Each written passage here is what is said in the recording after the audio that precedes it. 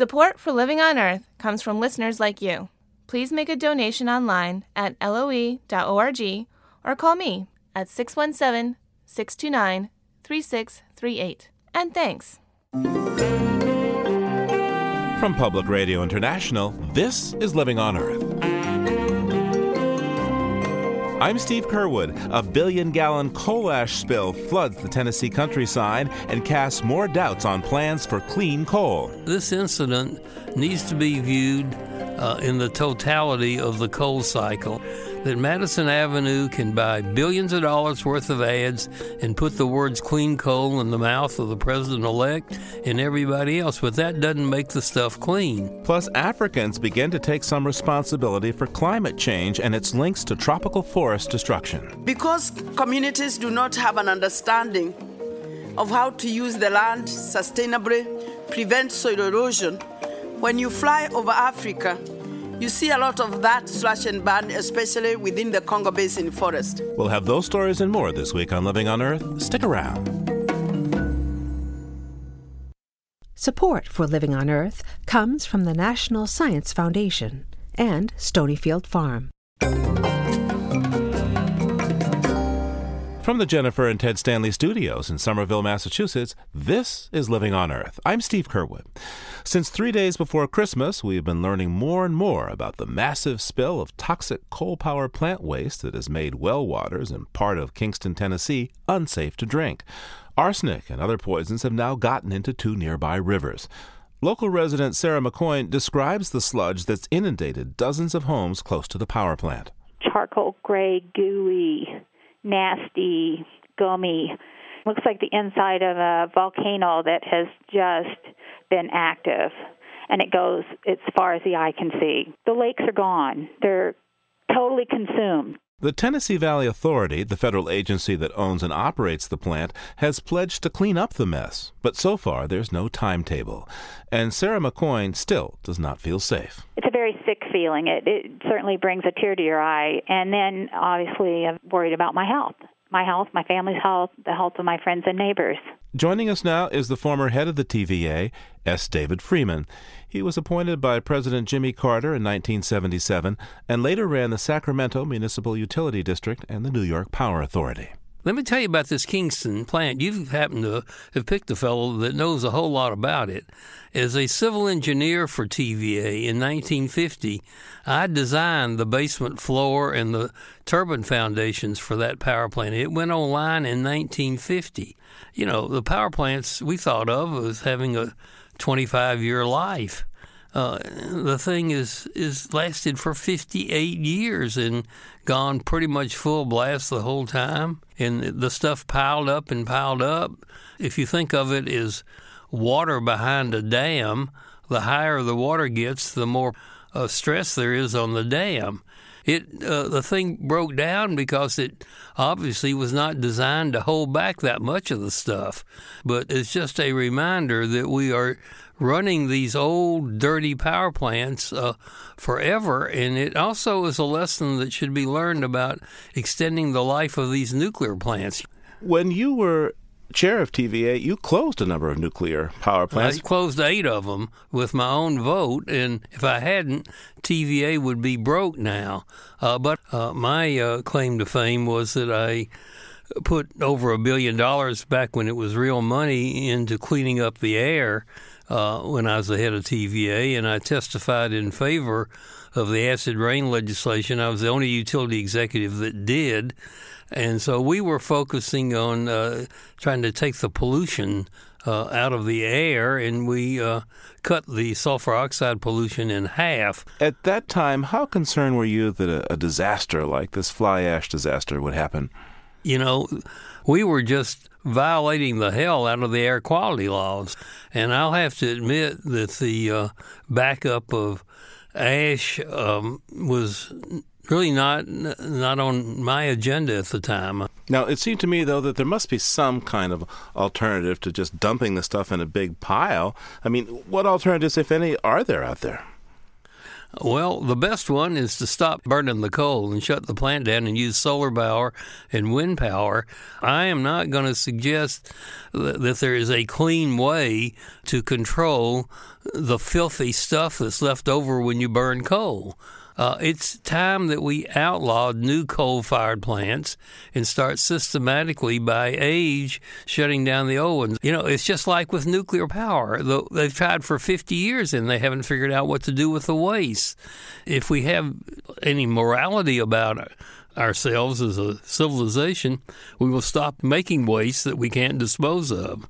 You know, this incident needs to be viewed in the totality of the coal cycle, and it's a reminder that Madison Avenue can buy billions of dollars worth of ads and put the words clean coal in the mouth of the president-elect and everybody else, but that doesn't make the stuff clean. It's well known that coal ash contains high levels of heavy metals such as arsenic and lead, as well as mercury, cadmium, and yet coal ash is regulated like household trash. How logical is that?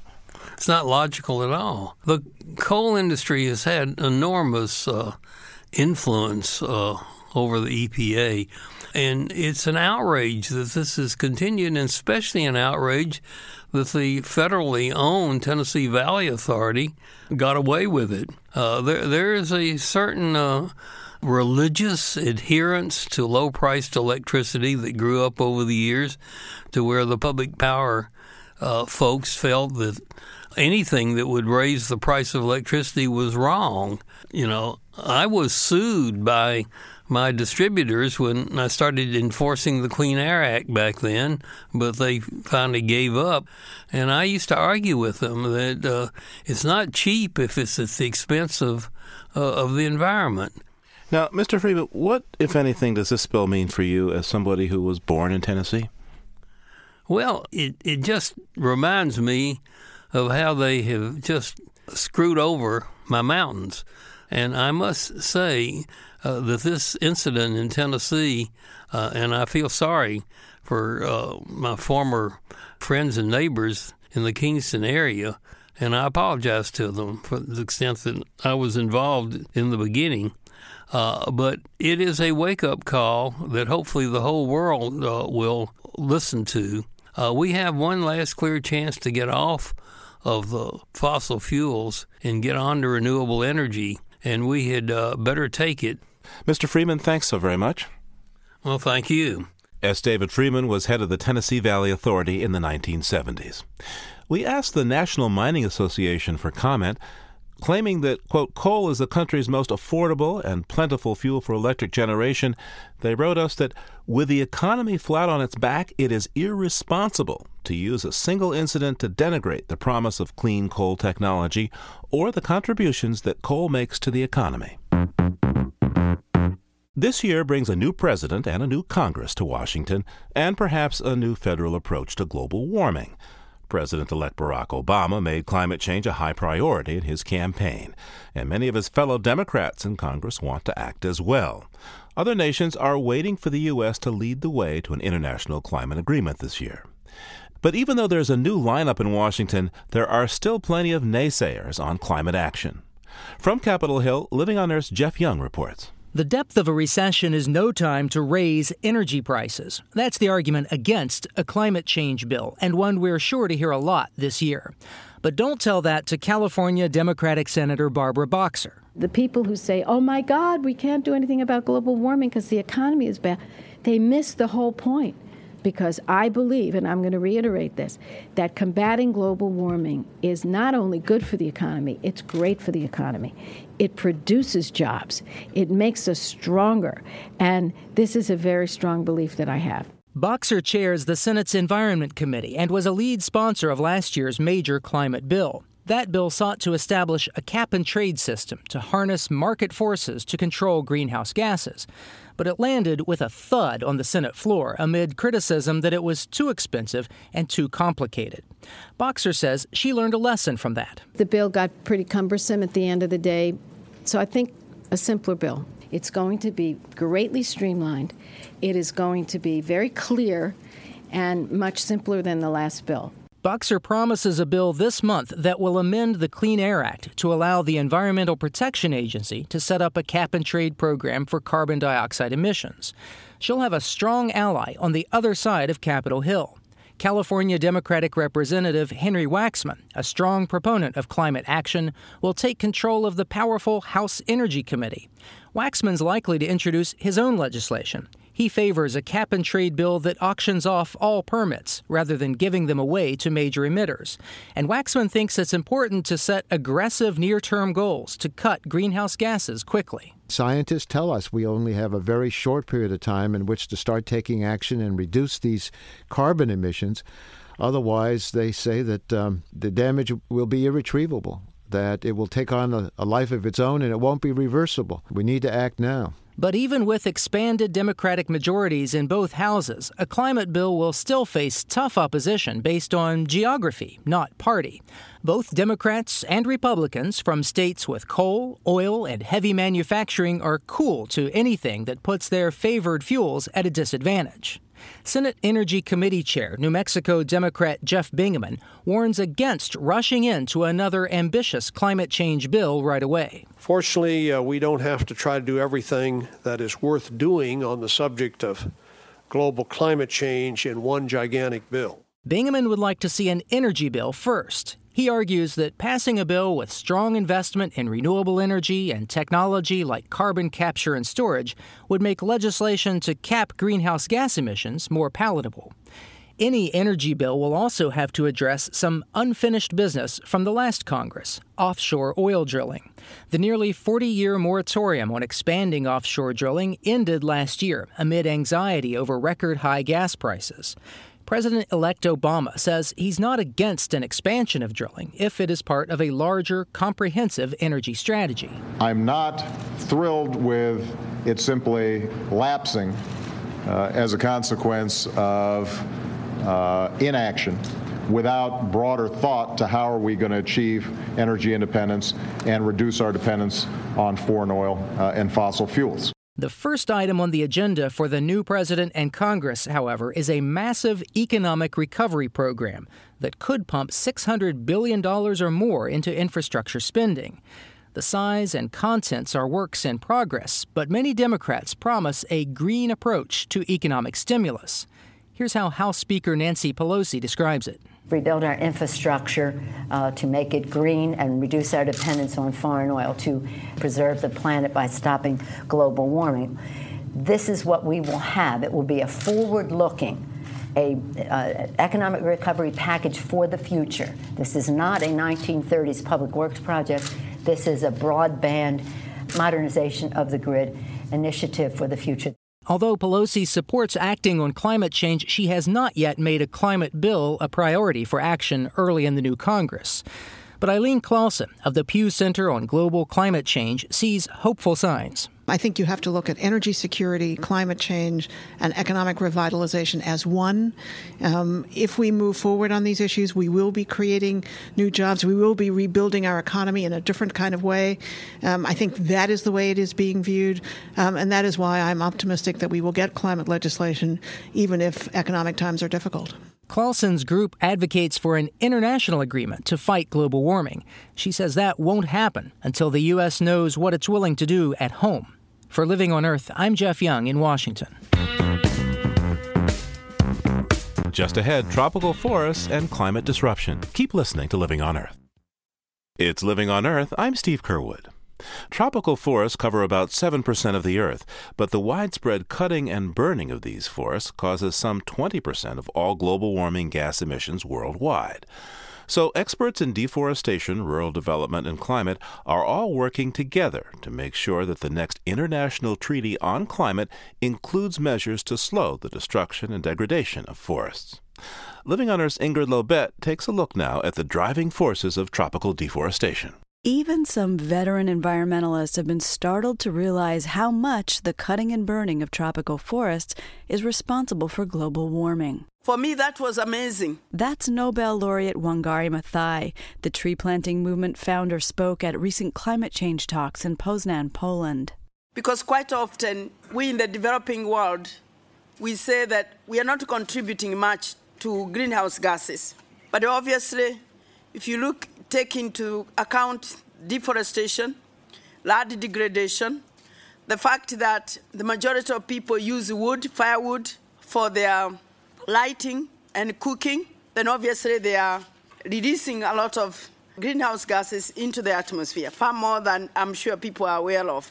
In Africa, Mathai says, it's often villagers who cut the forest to plant crops. And because communities do not have an understanding of how to use the land sustainably, prevent soil erosion, when you fly over Africa, you see a lot of that slash and burn, especially within the Congo Basin forest. The Congo Basin forest is second in size only to the Amazon, so preserving it is among the highest priorities of tropical forest experts.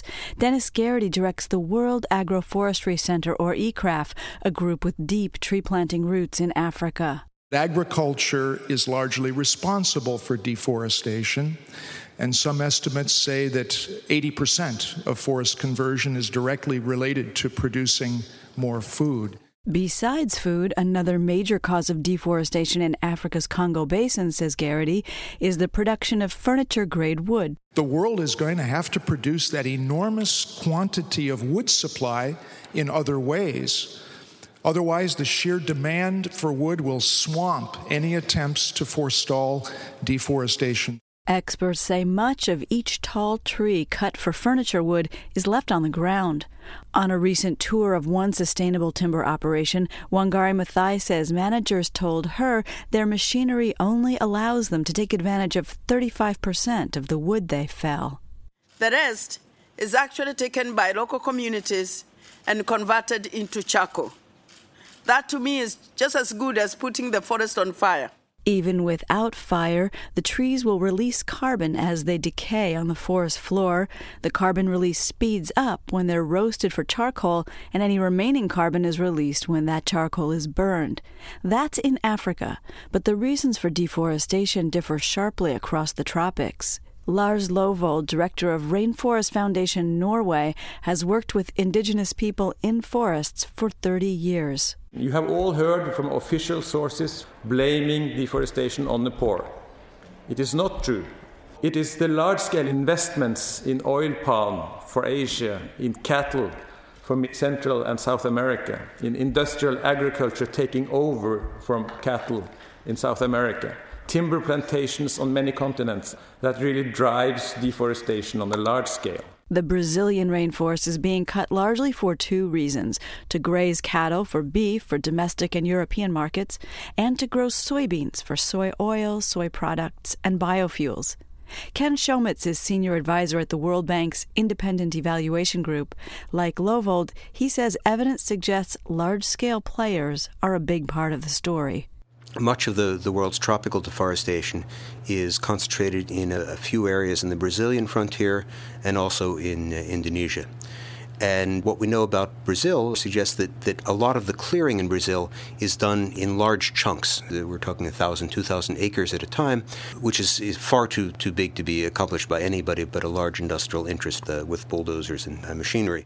In Indonesia, the other major site of tropical tree raising, the bulldozers are paid for with profits from palm oil, squeezed from the fruit and seeds of the oil palm grown on plantations. You'll find palm oil in a lot of the processed foods you eat. And in cosmetics as well. Environmental groups say even people's efforts to make positive changes, for example, to avoid trans fats or use biodiesel, are turning forests into palm plantations.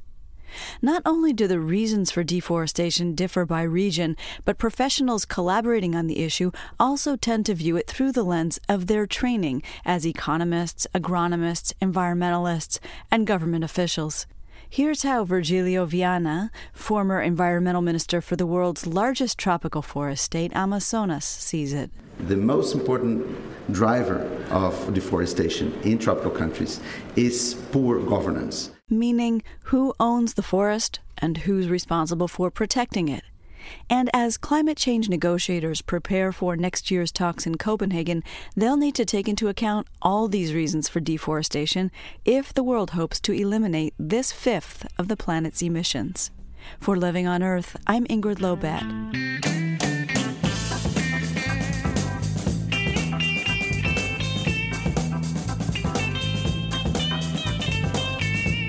Lead is a neurotoxin linked to disorders such as lower IQ and attention deficit hyperactivity disorder. And now there is more compelling evidence linking lead exposure in the womb and early childhood with violent crime later in life. These latest findings come from researchers at the University of Cincinnati and Cincinnati Children's Hospital. For almost 3 decades, they've been following a group of Cincinnati residents, more than 90% of them African American. They grew up in neighborhoods with high lead contamination, mostly from the dust of deteriorated lead paint in older apartments and houses. Living on Earth's Ashley Ahern reports.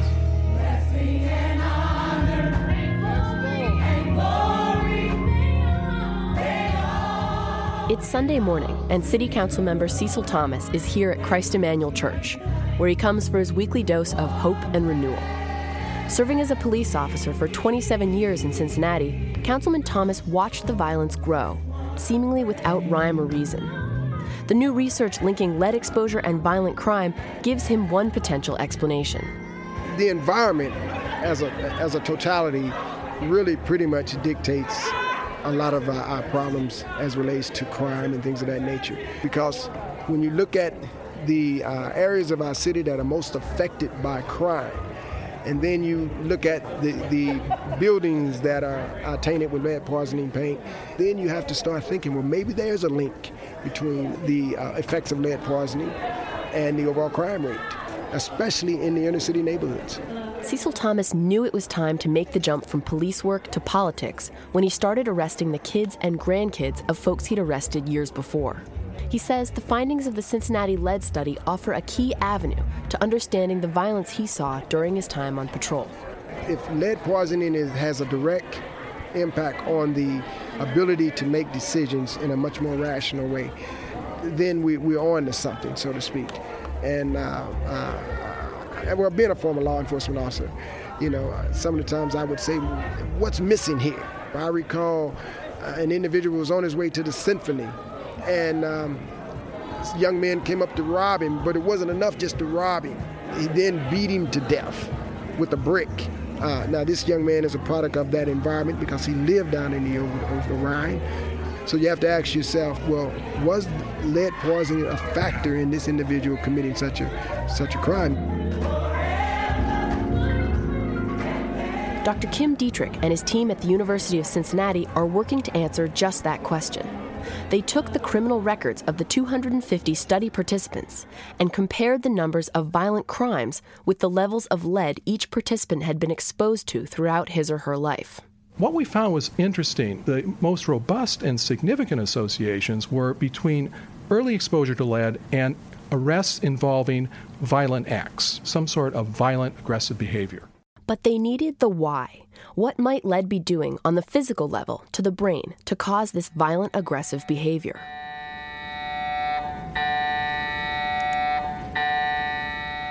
At Cincinnati Children's Hospital, Damon's lying inside the giant white cylinder of the MRI machine as it takes thousands of pictures of his brain.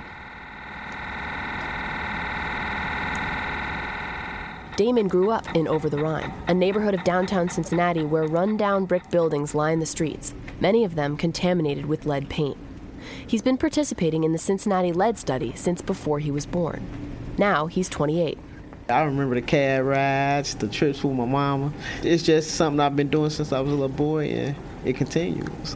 The lead Damon was exposed to may have affected the size of certain parts of his brain, the frontal lobe in particular. The frontal lobe is the part that probably makes us the most human in that it's executive functioning, attention, inhibition, reasoning, judgment, kind of overall control. Dr. Kim Cecil is a professor of radiology at the University of Cincinnati and works with Dr. Dietrich. She's found that children with higher lead levels have smaller frontal lobes as they reach adulthood. She says that may be because lead takes the place of calcium in the brain. It interferes with many enzymes that preserve the neurons in the brain, so it stops the healthy maintenance of neurons, and then neurons can die. And it looks like a shriveled up brain. So in a way, it looks like a person who's much, much older. Older as in closer to senility, not older as in more mature. Young men like Damon show more volume loss to the frontal lobe than young women exposed to similar levels of lead. But women are by no means exempt from lead's effects. Like Damon, LaQuisha's been participating in the lead study her whole life. It started with her mom taking her to regular appointments at Cincinnati Children's Hospital. Ma, come here. It wasn't easy, as a matter of fact. I was living over the Rhine, downtown, in the rehab. It was the paint chippings from the window. They let me know that she had lead poisoning. They did tell me that her lead level was so high they almost had to hospitalize her at one point. It's just she's been hell on wheels. It's okay. This is Shorty Low, one of my favorite rappers, because he be keeping it real. And they lie. I wasn't like the other kids. I won't catch on as quick as them. And I can't concentrate on one thing too long. I tend, when stuff don't go my way or whatever, sometimes I tend to want to hurt myself or other people. When I couldn't get my way, I tear down the whole bedroom. I break mirrors and everything. I'll pull my hair out. And then at the end, I be wishing I never did it up. Like when I went to prison for hitting that police officer, I ain't really mean to hit him. It was just, I don't know. Me and my old boyfriend, we was downtown at a restaurant in Arby's. And he was ordering his food, and the same cashier always get his order wrong.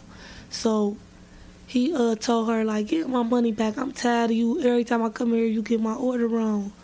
So they were just going back and forth, and the police was in there. And when he grabbed me, he slapped one handcuff on me. And I was going crazy. I was kicking, screaming.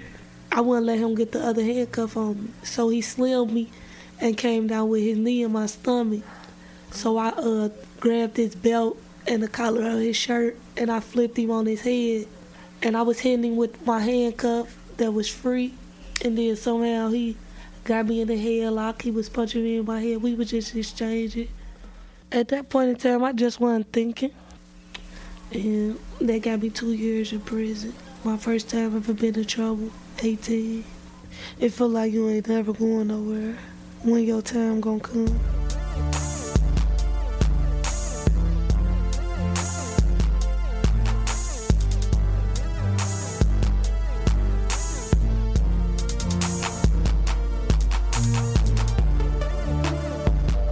She got a very short temper, very short attention span. Don't nothing hold her interest too long, nothing. But I tell you what she can do for hours and hours. She can just sit up and write for hours and hours. She loves to write.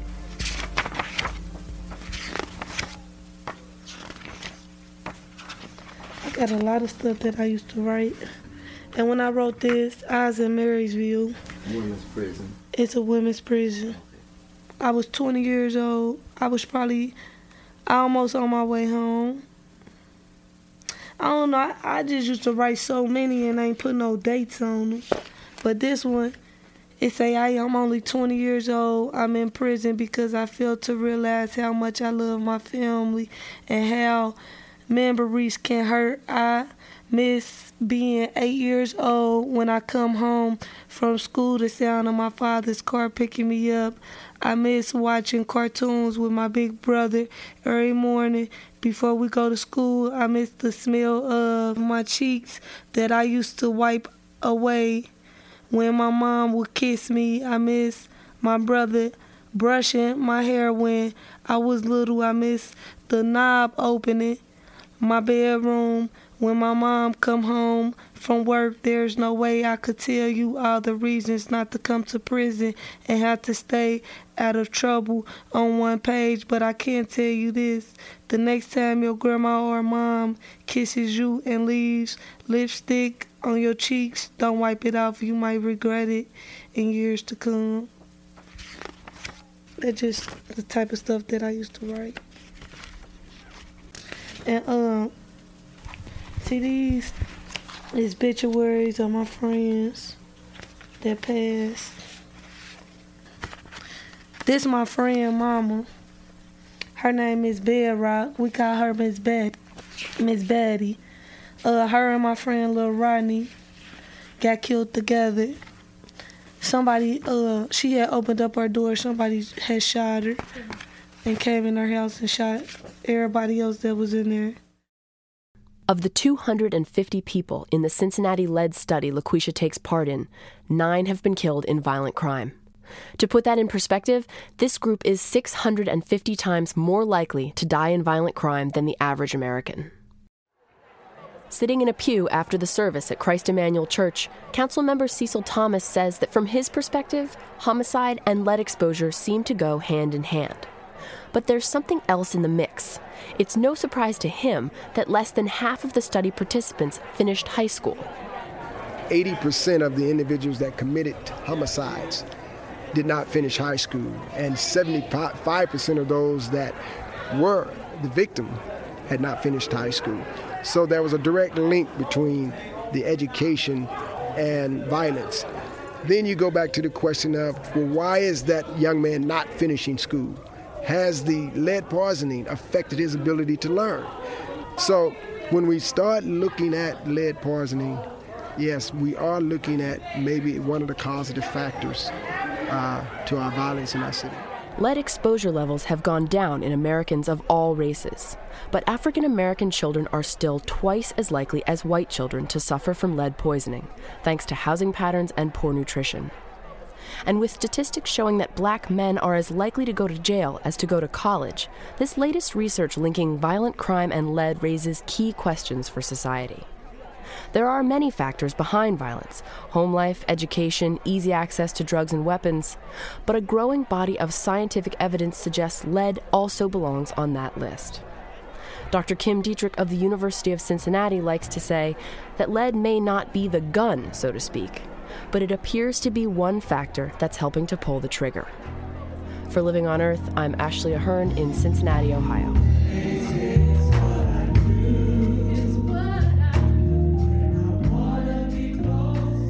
Coming up, The Old Man and the Storm, how an indomitable 80-year-old rebuilt his home after Hurricane Katrina.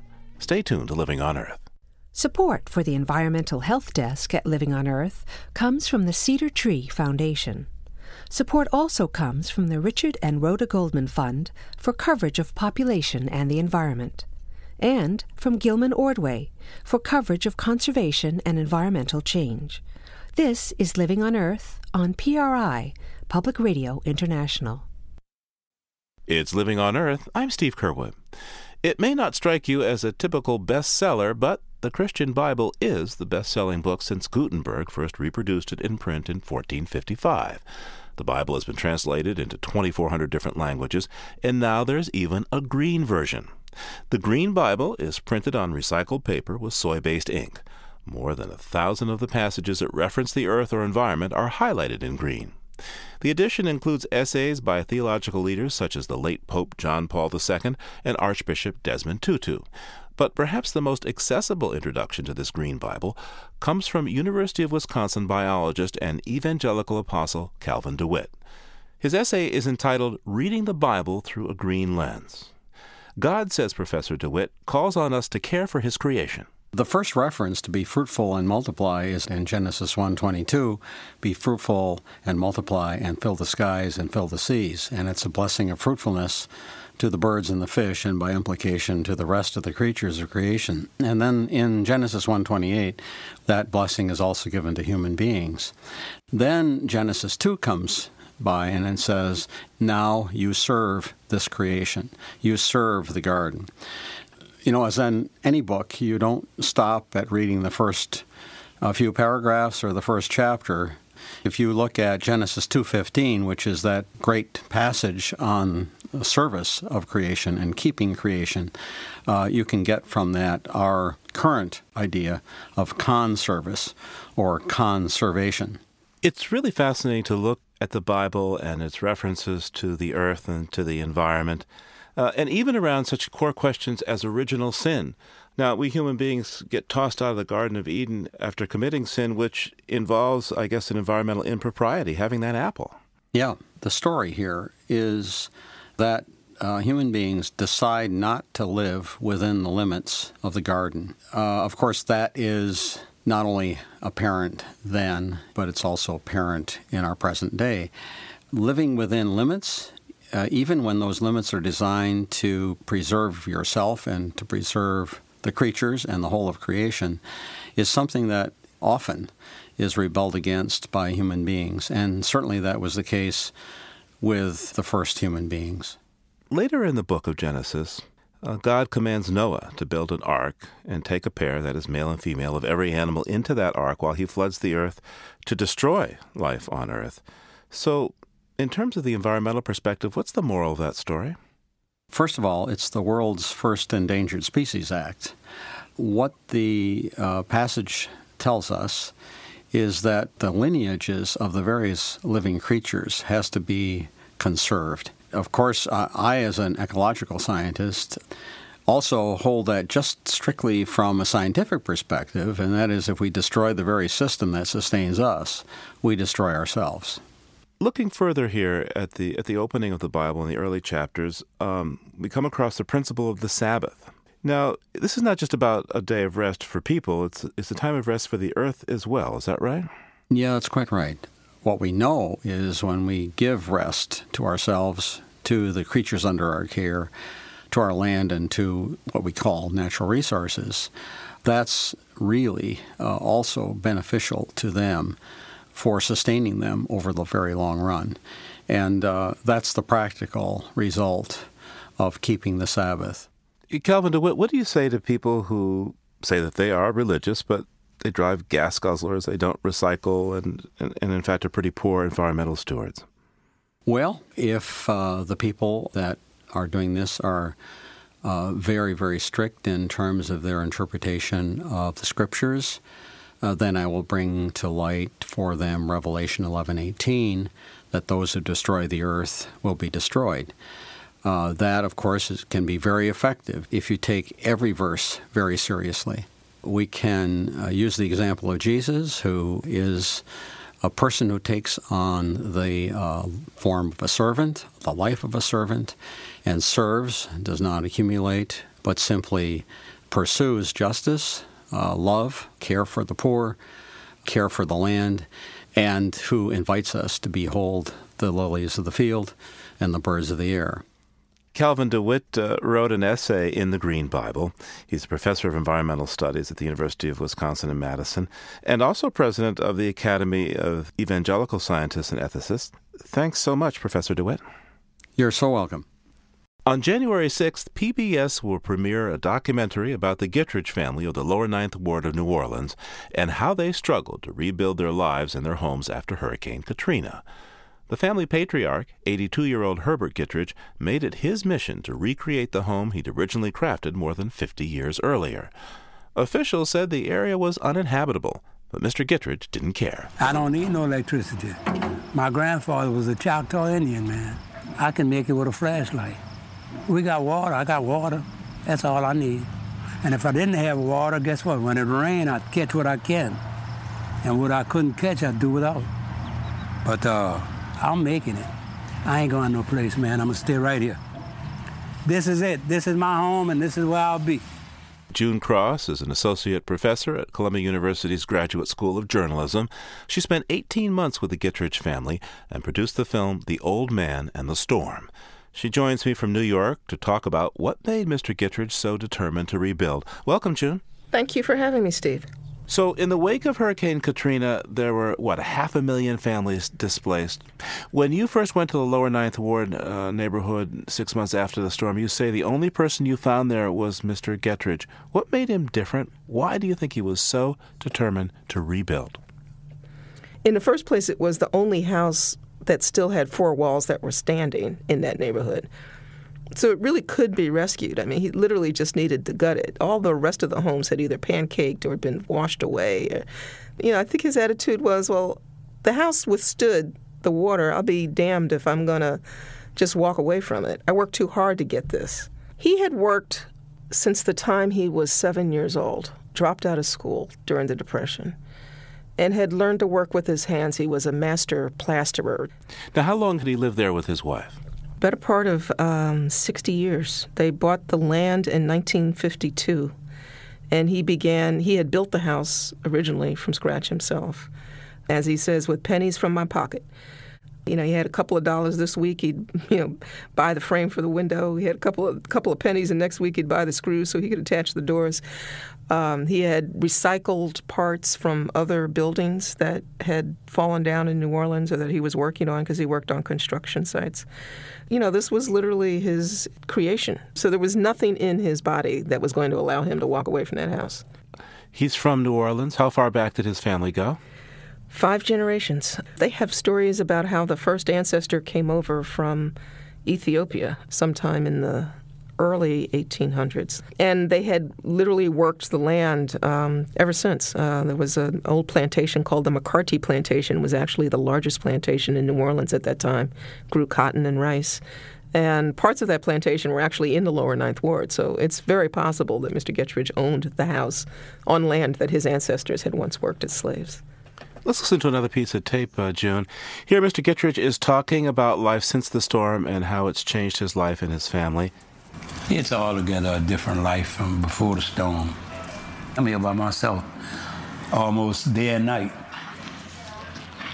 I miss the kids. I miss the grandchildren. I miss a lot of stuff. Everyday actions in this house what we used to have. Kids playing in the yard, kids sitting on looking at the television, shooting video games and stuff like that. I miss all that. I had 36 grandchildren, and out them 36 grandchildren, I bet you 26 of them will be here in a week's time. Ain't a month past that they all don't pass by. Hi, Grandma, hi, Grandpa. New Orleans, more than any other city in the United States, has families that go back at least 4 generations who are native to that place. It's not a city that people leave. Families that have 200 or 300 people who all live within a 15-minute drive from each other and still all get together for holidays and celebrate things. And it's a sense of community and belonging that I don't think those of us that live anywhere else can really imagine. A large part of the struggle that you portray here is trying to get the federal and state money that's been promised to help Mr. Gettridge and the others rebuild. Can you tell me about that? Oh, boy. A year after Katrina, none of the money that had been promised to individual homeowners had yet reached anybody. And it was just a very complicated sort of setup. You wake up on Monday and, there's no money. On Tuesday, they say the money is coming. On Wednesday, they hand you 60 pages of paperwork to fill out. On Thursday, they say, oh, remember the papers that we gave you yesterday? Never mind, we made them up again, so we're going to give you 30 more pages. And then on Friday, there's something else. I mean, it's just been like this. It's so difficult to convey in a film. And all along, Mr. Gettridge is doing what? Mr. Gettridge was basically trying to get the house together so that he could bring his wife home. Lydia Gettridge, he'd married her when he was 15 and she was 14. And she was up in Madison because she has congestive heart failure and diabetes and just nobody felt comfortable bringing her back to a city where there really was no hospital, no ambulance service or anything. And so she finally came home just before July 4th of 2007, a year and a half after the flood, yeah. And the house was done. The house was done. And she's been there. And actually, she was beginning to go downhill in Madison. And every time I call down there now, she sounds just as chipper as she wants to be. She'd never really spent any time anywhere else but New Orleans. So it was really important for her to come back. And so therefore really important to him, being a good husband, to make sure that she was able to get back. By the end of your film, Mr. Gettridge has rebuilt his home. His wife, Lydia, comes to join him in New Orleans. And you have a scene where some of his children and grandchildren are there at the return, but this is a bittersweet scene to me. And in the film, you ask him if he had to do it all over again, would he? And this is how he responds. I'm kind of skeptical about that now. Once upon a time, I could answer that question in a split second for you. I can't do that now. He's a man of incredible determination and incredibly stubborn. He's been worn down. There's but so much you can do at 82 to start over again. June Cross's latest film, The Old Man in the Storm, will be shown on the Frontline series beginning January 6th. Thank you so much, June. Thank you, Steve.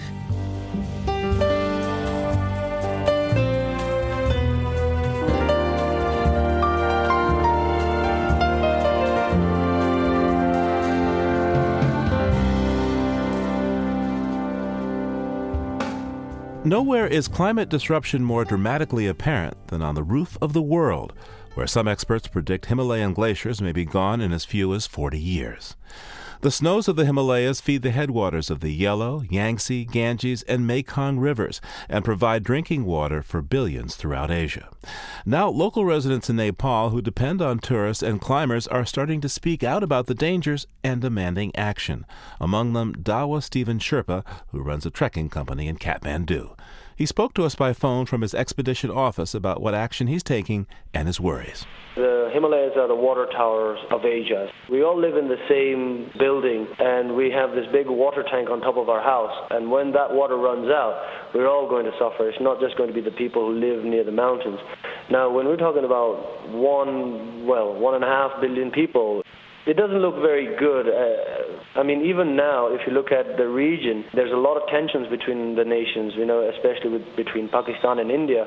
Now, when people don't have access to fresh water, they may see access to fresh water on the other side of the border. So we're looking at maybe mass migration, heightened conflict, and it's just a very, very bleak picture. In 2008, Dawa Stephen, you organized what you called an eco-expedition up Mount Everest. What were you hoping to accomplish with that? My first aim was to get on top of the world and talk to people about the impact of what climate change is doing to our mountains. You don't get a higher platform, I suppose. I made sure that I brought down everything I took up. There's a lot of garbage from previous expeditions out there. Rather than organize an expedition solely for climbing, what I did was looked at what's already available there. A lot of Sherpas going up the mountain carrying big loads, like tents and sleeping bags. But when they come down empty. So what I did was I approached them and said, hey, look, bring down any garbage that you see on the way, and I'll be happy to give you money for it. I'll pay you by the kilo. And by the end of the season, I had 965 kilos of garbage, and we made the mountain a ton cleaner. We bring everything down that we've taken up, including poop. Tell me, what's the problem now? I don't want to be too graphic here, but what's the problem now with human poop on the side of Mount Everest? Nobody wants to talk about it. Nobody wants to clean it, right? We know that over time it will decompose, and that's under normal circumstances. But on the mountain, it doesn't, because it's freezing conditions there. If I pitch my tent over a period of a couple of weeks when the ice starts melting under you, poop starts coming up and surrounded in human waste, in poop. And, of course, there's some pretty nasty stories as well of climbers who have melted ice only to look in and find some very unsavory things in there. And, of course, all the water that comes in the rivers, they all come from the mountains. And so if we have poo on our glaciers, then, of course, that's going to come down into our water system. Again, not the best in terms of health-wise. Well, I used what are called rest stop bags.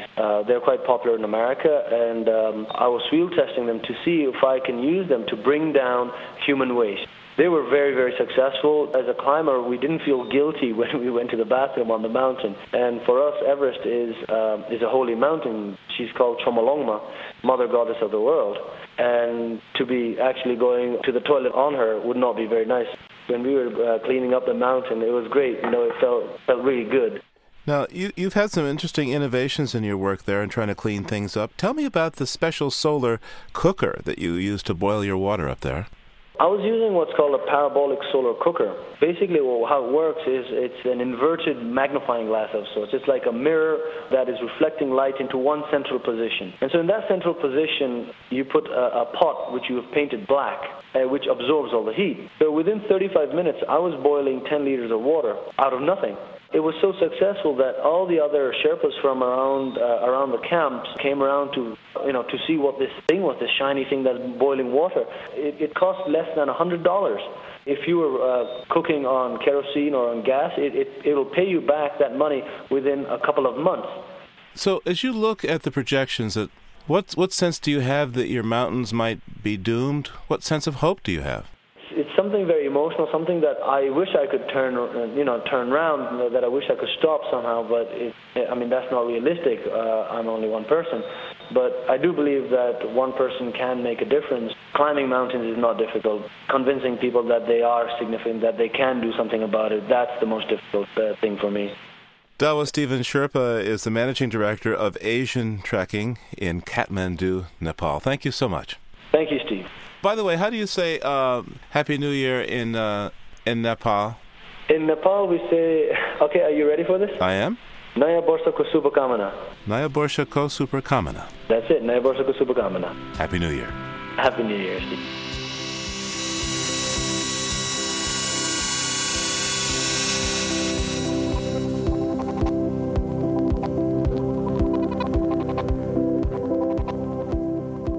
Living on Earth is produced by the World Media Foundation.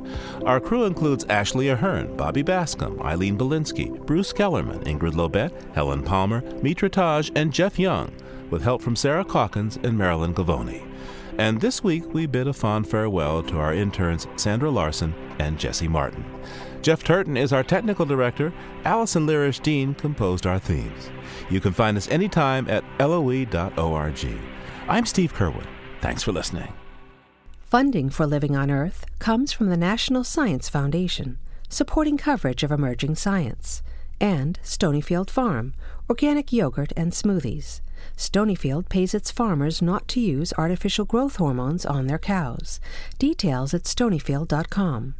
Support also comes from you, our listeners, the Ford Foundation, the Town Creek Foundation, the Oak Foundation, supporting coverage of climate change and marine issues, the Bill and Melinda Gates Foundation, dedicated to the idea that all people deserve the chance to live a healthy, productive life. Information at gatesfoundation.org. And Pax World Mutual Funds, socially and environmentally sustainable investing. Pax World for tomorrow. On the web at paxworld.com. PRI, Public Radio International.